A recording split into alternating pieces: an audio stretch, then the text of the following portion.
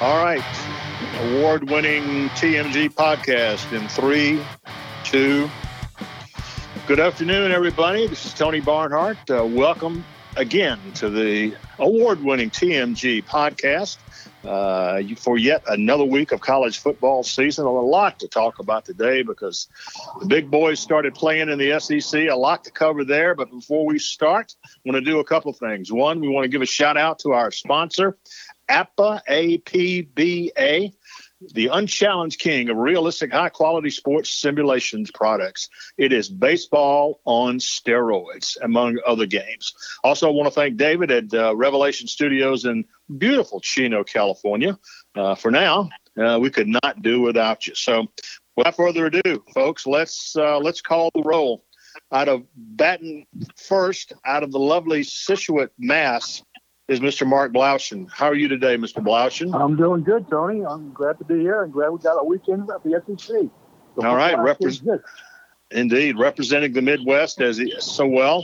Mr. Herb Gould out of the Chicago area. Mr. Gould, all is well? Yes. Excited that we're getting closer and closer to the Big Ten joining the fray. Well, it's nice that they could finally join the party. We'll talk about them, and we'll talk about the Pac-12 who decided they didn't want to go it alone. We'll talk about them in a little bit. And as we said earlier, the senior senator from New Jersey via Rutgers, Mr. Tom Lucci. How are you, sir? Doing well, Tony. I was very pleased to have a wide menu of games to watch last week. Wow, it really, really was. And let's start with the lead headline. The SEC is back. 7 conference games. 10-game conference schedule, conference games only, 7 of them on Saturday. And I don't know about you guys. Mark, I'll start with you. It just felt differently. It felt differently having the SEC back. Well, yeah, it did. It was. I guess the official start of the football season. I think is the best way you can describe it. Even though they played for 3 weeks. I mean, having SEC games like that, and also having the drama that we had in a lot of those games, and we had the bright lights were on, and it was back to what we thought it would be. Well, you know what? They had a controversial call a couple controversial calls in the Auburn, Kentucky game, and I remember speaking to Commissioner Slive last week at length, and he said, what's been cool is in the morning I do my morning walk and have the coffee, and somebody will just stop their car and roll down the window and said, "Thank you, Commissioner, for everything you've done." He said that's been very gratifying. He said, "I do know after Saturday when we get our first controversial officials call, no one will be saying thank you, Commissioner Sankey, anymore." And I'm sure that didn't happen. Guys, I got to ask you, we've all covered Mike Leach in our career. I will simply speak for myself. I was skeptical about their ability to bring that offense, to the SEC and have some success. But all they did Saturday at Baton Rouge against the defending national champions is throw for a SEC record 623 yards. Herb Gould, what was your impression? What was your takeaway when you saw those numbers and you saw that Mississippi State went into Baton Rouge and won the game? Well, Tony, it's interesting. I think sometimes we get distracted by all the pirate crazy stuff that Mike Leach does, and we kind of forget that the guy can just doggone coach. Yep. And to get that team ready in a pandemic season with all of the issues that he had to deal with, it was a tremendous performance. And even though LSU was replacing a lot of people from the championship team, that does not detract at all from what Mississippi State did. And all credit to Mike Leach, and a great reminder that he is a terrific coach as well as a great entertainer. Well, it proved yet again that if you've got a proven quarterback, and KJ Costello is a proven quarterback, you got a much better chance in any league, any level. Luch, Mississippi State ran the ball for 9 net yards on 15 attempts. Can you survive in the Southeastern Conference doing that? No, we know you can. And I was a tad low on the over/under on the pass attempts when you only guessed 54. Yeah, I had 54. They made 60. No, you can't. Here's the thing about this, the Mike Lee stuff is it's entertaining.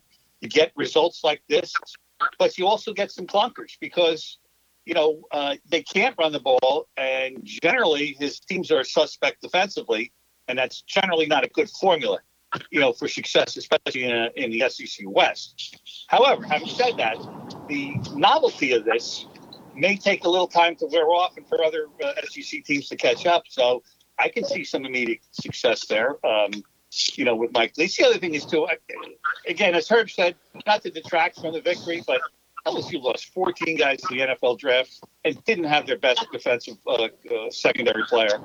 No. You got to cut them a little slack. I mean, this is basically a whole new team starting over. This is not – I mean, we have to get out of our minds that LSU won the national championship last year. This is not that team. No, and they've got talented athletes. They always have. They just looked like they didn't know what they wanted to do. It was like who are all these new people and what all are we supposed to be doing together? And it simply didn't work. Now LSU's got Vanderbilt on Saturday. It's nothing that cleanses the soul quite like playing Vanderbilt. So I think they'll bounce back. Tell you what, guys, I don't know if you had a chance to see it. It was on at the game was 7:00 local, and Miami was on, and other games on. I don't know if you saw much of Alabama, Missouri, but I'm telling you what, Alabama looked like they were in mid-season form. I mean, they if they'd had any issues in the preseason, I was just very, very impressed with Alabama. And the other thing, Florida beat Ole Miss, but you know what? Ole Miss got over 600 yards of total offense against Florida, so that was very impressive. Blau, did you get to see any of the Alabama-Missouri game? Yeah, I watched bits and pieces of it. I mean, it was so one Sunday. I went to other games, but I'm not surprised. It's a Nick Saban coach team, and they're going to be ready to play when the whistle blows, and that doesn't surprise me, at all. I mean, they played at Missouri against a team that was down a lot of bodies because of the COVID stuff, so that worked into it. But it was what you expect from Alabama. They were working right precise and let's move on. I mean, that's what you get from Alabama. That's what you get from Nick Saban. Well, yeah, and Tony, let me just say that the contrast between LSU and Alabama is so apparent. I mean, it gives you another appreciation for Alabama that Nick Saban just reloads year after year. Now, admittedly, not replacing the number of bodies that Ed Orgeron was this year, but it's just a tribute to what they do in Tuscaloosa, that you can just plug in people and not miss a beat. That offense was very solid, and he even got some quality time for his backups on Saturday night. Well, Alabama loses two wide receivers taken in the first, 7 or 8 picks of the draft. And all of a sudden you say, who's going to replace those guys? Well, Jalen Waddle just absolutely tore it up. He is going to have a monster year if he stays healthy for Alabama. Guys, here's a note when things aren't going your way. It's an obvious sign. South Carolina was playing at home Saturday night against Tennessee, and they're down 4, and they're about to get the ball back with about a minute and a half left and 3 timeouts. And then all of a sudden, Tennessee punts the ball, and the South Carolina defender did not get the signal to get away from the ball, hits him on the back of the leg. Tennessee recovers, ball game.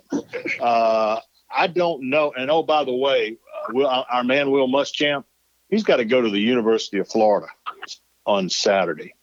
I hate to say anybody's on the hot seat, but I'm afraid my man Muschamp is under the gun right now. Yeah, I would say this, Tony. I'm not a big Muschamp guy, but there were a lot of people second-guessing the decision to kick the field goal with about 3.5 left. Yep. That got them within range. But he had 3 timeouts, and it would have worked out had the punt not hit his own player. Yep. So I mean, I don't find any real criticism for that. I don't even find any fault in that decision. I thought I understood what he was doing, and like I say, it would have worked out had not unfortunate circumstances. But The other thing I would caution all of us, ourselves, we've been around football a long time. This year, more than any other year, let's not read too much into these opening games. Yes. I would just say because of the unique circumstances of this year, the starting and stopping the pandemic, Kansas State being down 18 players and still beating Oklahoma. Let's just, it's going to take a couple of games more than most years to level things out. Now, having said that, I will stand here and say Florida State's terrible. Okay, after 3 games, I can make that that proclamation. Florida State's awful. They are. For the rest of us, that's for the rest of these teams. There's going to be some wild fluctuations early. I think more so than most years. No, I don't think there's any doubt. The conventional rules do not apply. I told Blau the other polls, just forget the polls, guys. Polls don't mean anything this year, other than setting up a game saying number 10's playing number 8. But man, oh man, is there anything more relevant than the polls right now? Guys, I want to take a little detour. I need some help from Mr. Lucci on something. And Mr. Lucci, I know that I have no knowledge of how Las Vegas works when it comes to sort of laying down a little wager on a game or something like that, and how that I try to pick games against the spread and all that. But let me ask you this, and maybe you can educate me on this. Alabama, the over and under in that game with Missouri was 56, and they scored 57. Okay? Georgia won by 27. The line was 26.5. TCU scores late, and if they kick an extra point, they cover. And a lot of people did. Would you explain to me how these people in Vegas are so smart? Have you seen the hotels there? How glitzy they are? Austin Tate? There's a reason for that. There's a reason that they can comp a lot of people. But to me, the most amazing one was I was watching a lot of this game, the Iowa State TCU game. TCU scores a 31-yard touchdown pass last play of the game to get within 3, and the line's 2.5. And Gary Patterson says there's no time left on the clock. The extra point won't affect the outcome of the game. Let's head to the locker room. Well, you know what? If I'm a TCU guy and I bet that game, I'm camping outside of Gary Patterson's house and saying, I want my money. I want a refund, because listen, I guess I understand the risk of injury, but the easiest play in football is that extra point. And that swung, who knows how many, I would say hundreds of thousands of dollars.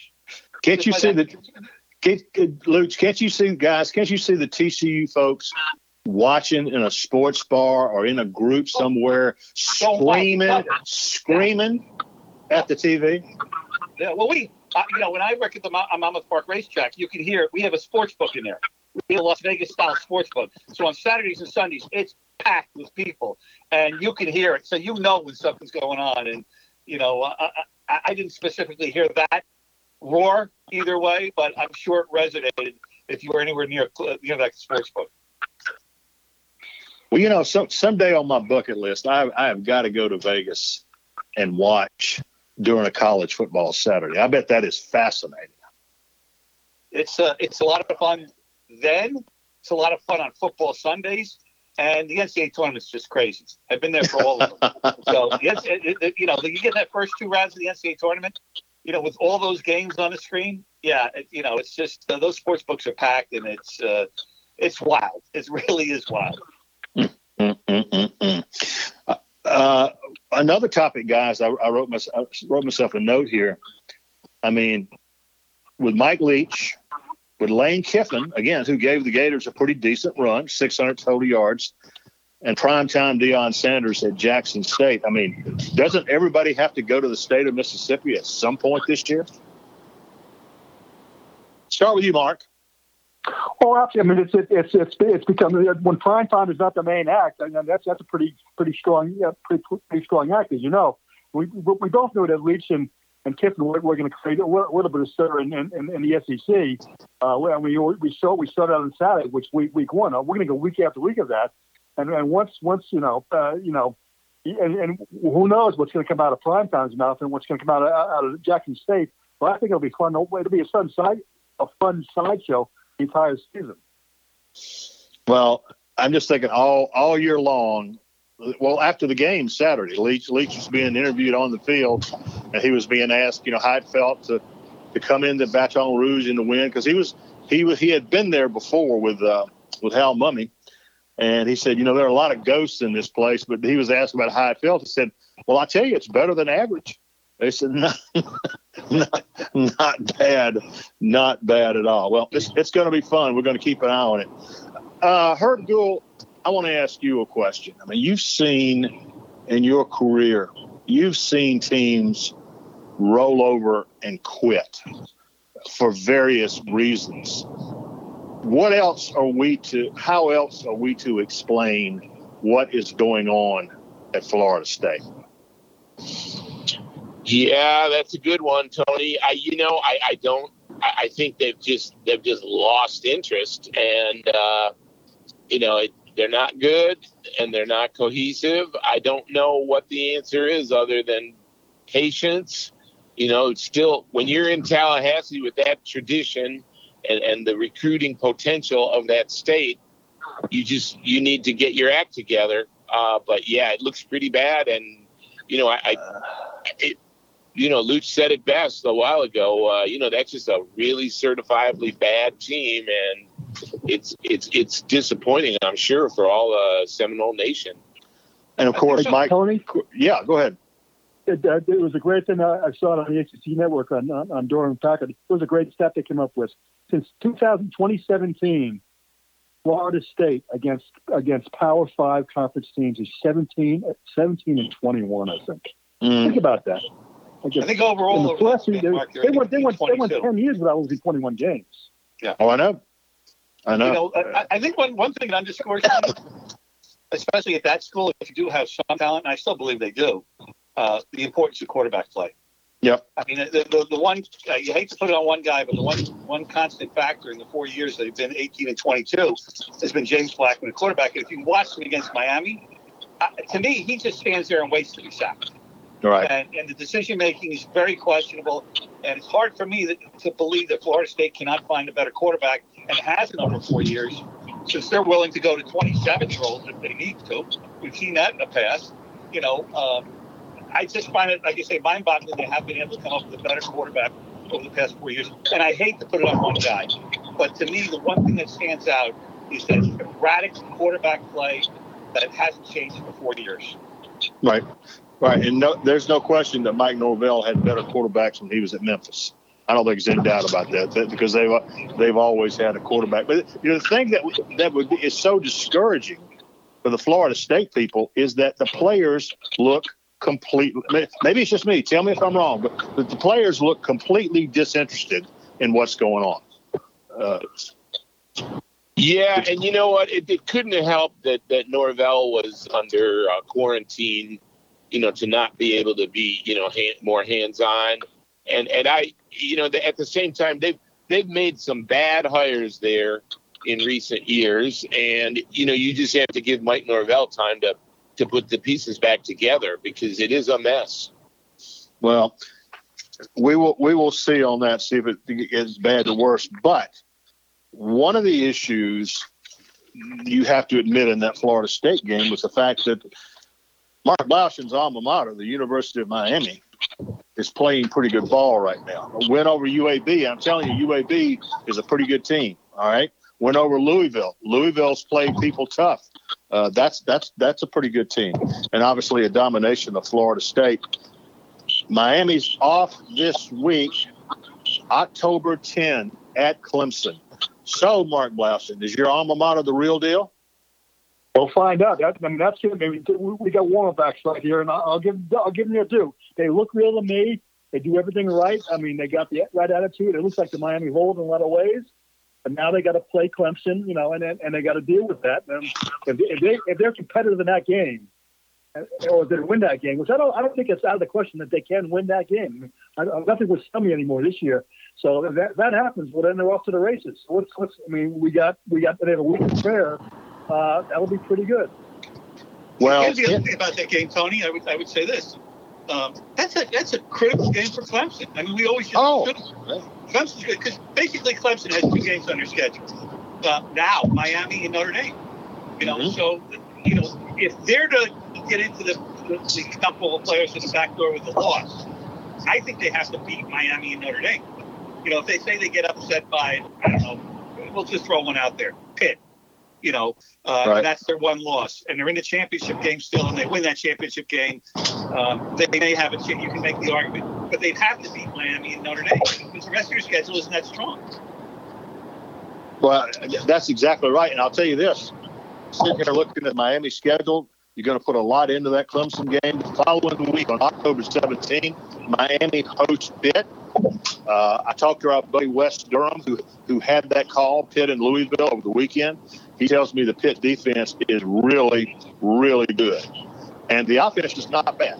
The quarterback is a pretty decent player. So I'm just saying, dangerous game for Miami coming off that Clemson game, which they'll invest a lot.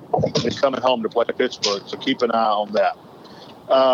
Our next topic can be very easily summarized. I'm going to go around the table. Mark Blauscher, the Big 12 Conference, your thoughts?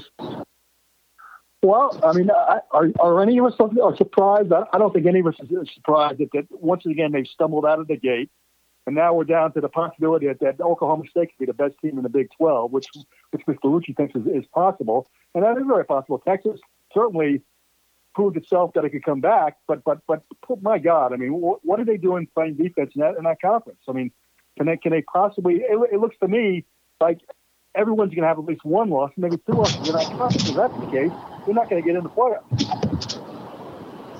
Well, here's the thing. During that game, I got a call from one of my buddies, an Oklahoma guy, grew up in Oklahoma. He just threw up his hands and says, "We're never going to learn how to play defense, are we?" I said, Doug, nobody in that conference is playing defense. Texas got away with their lives with an incredible comeback against Texas Tech. So here's the story. First of all, Luke, let me ask you, why can't the Big 12 play defense? It's not that hard.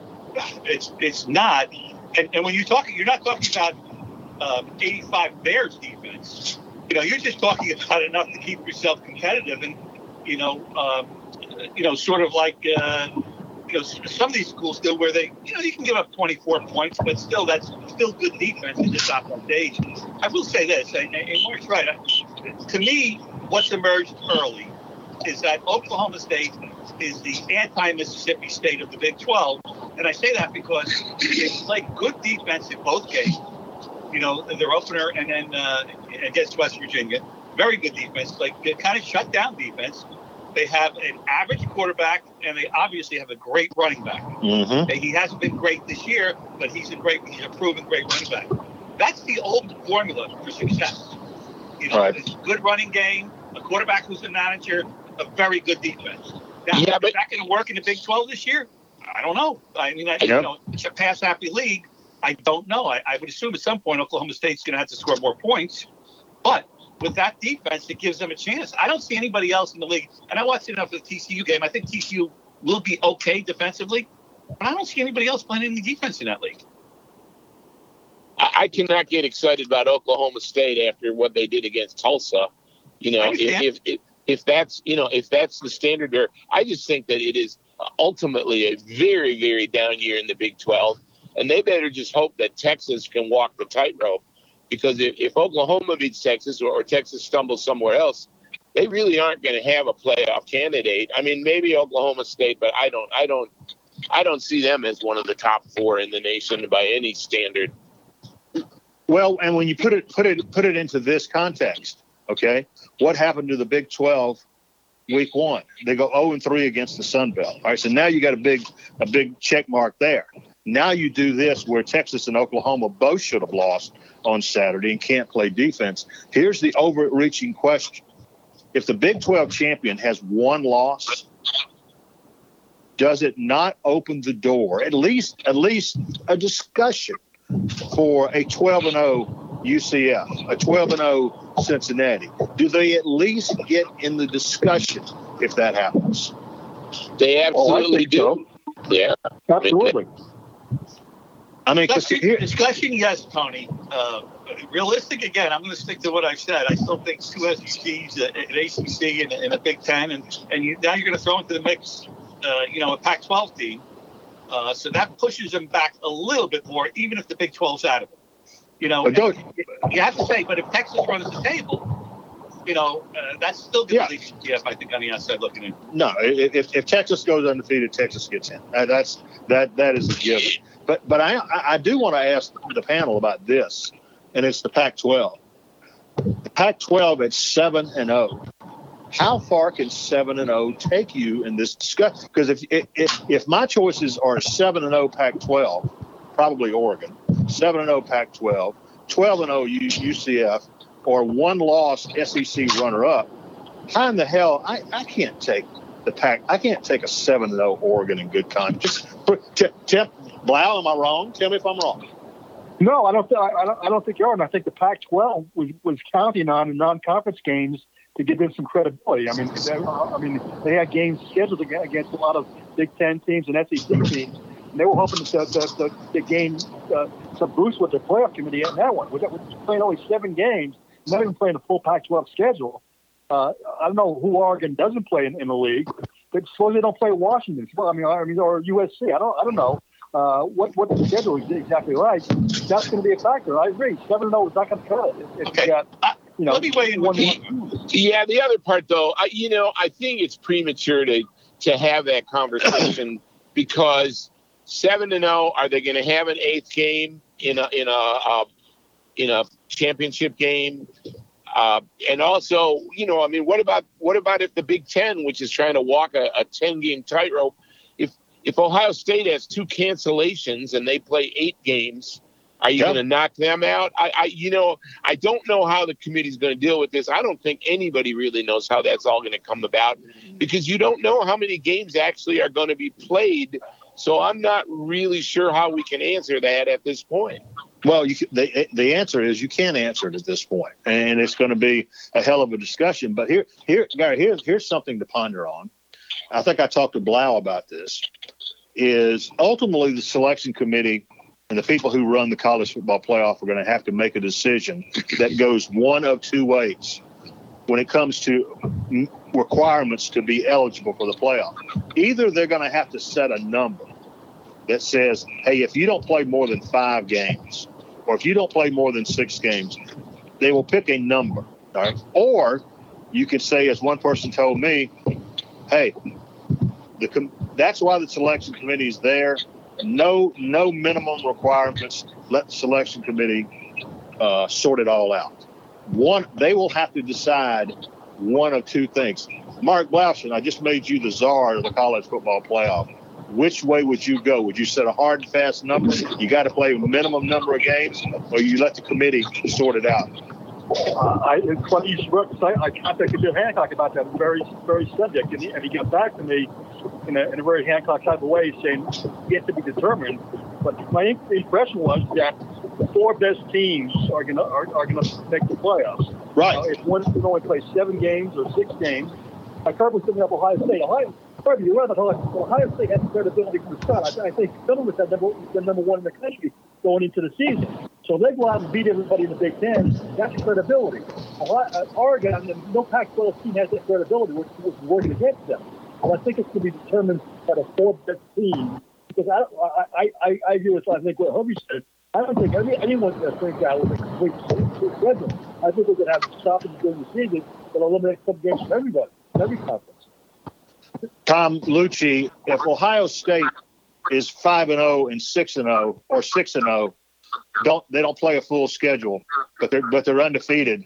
Are they a lock to get into the playoffs? No, I don't think so. I mean, in my mind, this is the first thing. I would think in this year you'd have to play at least 8 games somehow, some way. And 6-0, it just doesn't seem like a real season. It's a half a season. So I don't know if you can get in. There are a lot of teams that have done well in a half a season, in the first half of the season, and haven't done well in the second half of the season. Plus, it'll also, Tony, the other thing is it's going to determine who they play. I mean, if they can get to 7 and they're playing Michigan and Wisconsin and Iowa, and Penn State, and those are the quality wins, versus, not to belabor the point, but we were talking about UCF. If they play 10, 11, or 12, but they're only playing Memphis and Cincinnati as their only quality opponents, how do you measure that? It's like we said before. I don't know if there's an answer right now. Right. Well, that is going to be, we're going to keep our eye on the college football playoff committee and what they end up doing, because that will be, how to handle that is going to be a very, very big decision. Guys, I want to do this to put a sort of bow on our discussion today, and it's this. On August 9th, a Sunday night, I'm getting phone calls from people who are swearing to me that on Monday or Tuesday, the Big Ten is going to shut it down and everybody's going to follow them, and there will be no college football in 2020. That was Sunday night. The rumors persisted on the Monday. On Tuesday, the Big Ten pulled out, as did the Pac-12 and as did some of the other conferences. We didn't know what was going to happen. The SEC and the ACC and the Big 12 held firm. But as we sit here today, all 10 FBS conferences are scheduled to play this fall. I'll start with you, Martin Blaudschun. When the history books are written about this period of time in the history of this game, what are they going to say? What happened ultimately, and why did those four conferences all come back? I think because of money. I think that's it. They sort of, we have to make money somehow, and I don't think the SEC was ever not going to play, and I think that was just the foundation block. As long as the SEC was solid, I think there was going to be college football, and I think eventually everyone came around to the SEC's way because it's a money-oriented league, and for people like the president of Oregon to say money was not a factor, please stop it. I mean, money is always a factor. Always follow the money. Herb Gould, you're in the middle of Big Ten country. Ultimately, why did the Big Ten come back? Because I've never seen a conference commissioner more adamant about, we're not going to revisit this decision. Well, they did, and here they are. And on October 23rd, they're going to play. What does history say about this, Herb? Well, I think, first of all, you had a perfect storm. You had a new commissioner who really didn't have a big college background. He wasn't in a position to steer the presidents and chancellors the way Jim Delaney was. I think also we were in uncharted territory versus, regarding this virus. We still don't know if it was a good decision for these people to play football. I mean, I was watching, they're having their cocktail parties at Ole Miss, and you got fans all over those stands in Texas at the Texas Tech game. I don't know if those are good ideas. In fact, I have serious questions about that. So I think what happened with the Big Ten was it was unknown world, and gradually they became, more comfortable with the idea of this rapid testing. We all became more familiar. I don't know about you guys, but in March, I was hearing advice from people that I should wear gloves and a mask when I take my mail out of the mailbox. Oh, yeah. And in March, we were doing things like that. I don't think anybody is operating with that level of fear today. So I think that was the evolution of it from August to now. But that said, Blau is absolutely right. The economic consequences are just unfathomable for not playing at all. And there was a lot of pressure. I think they underestimated how much of a pushback there would be from players and family members and politicians. So there were a lot of forces at work. But that said, I think they were well-intentioned in not playing. And then I think they were very practical in changing that view. Tom Lucci, was it all about the money, or was there something else going on? Well, I think both Mark and Herb explained it as eloquently as it can be explained. I agree with them 100%. And part of this too is it's money driven. I don't think there's any question, Tony. But part of this too is I think, for better or for worse, we've gotten a little Irish weary, a little numb to it.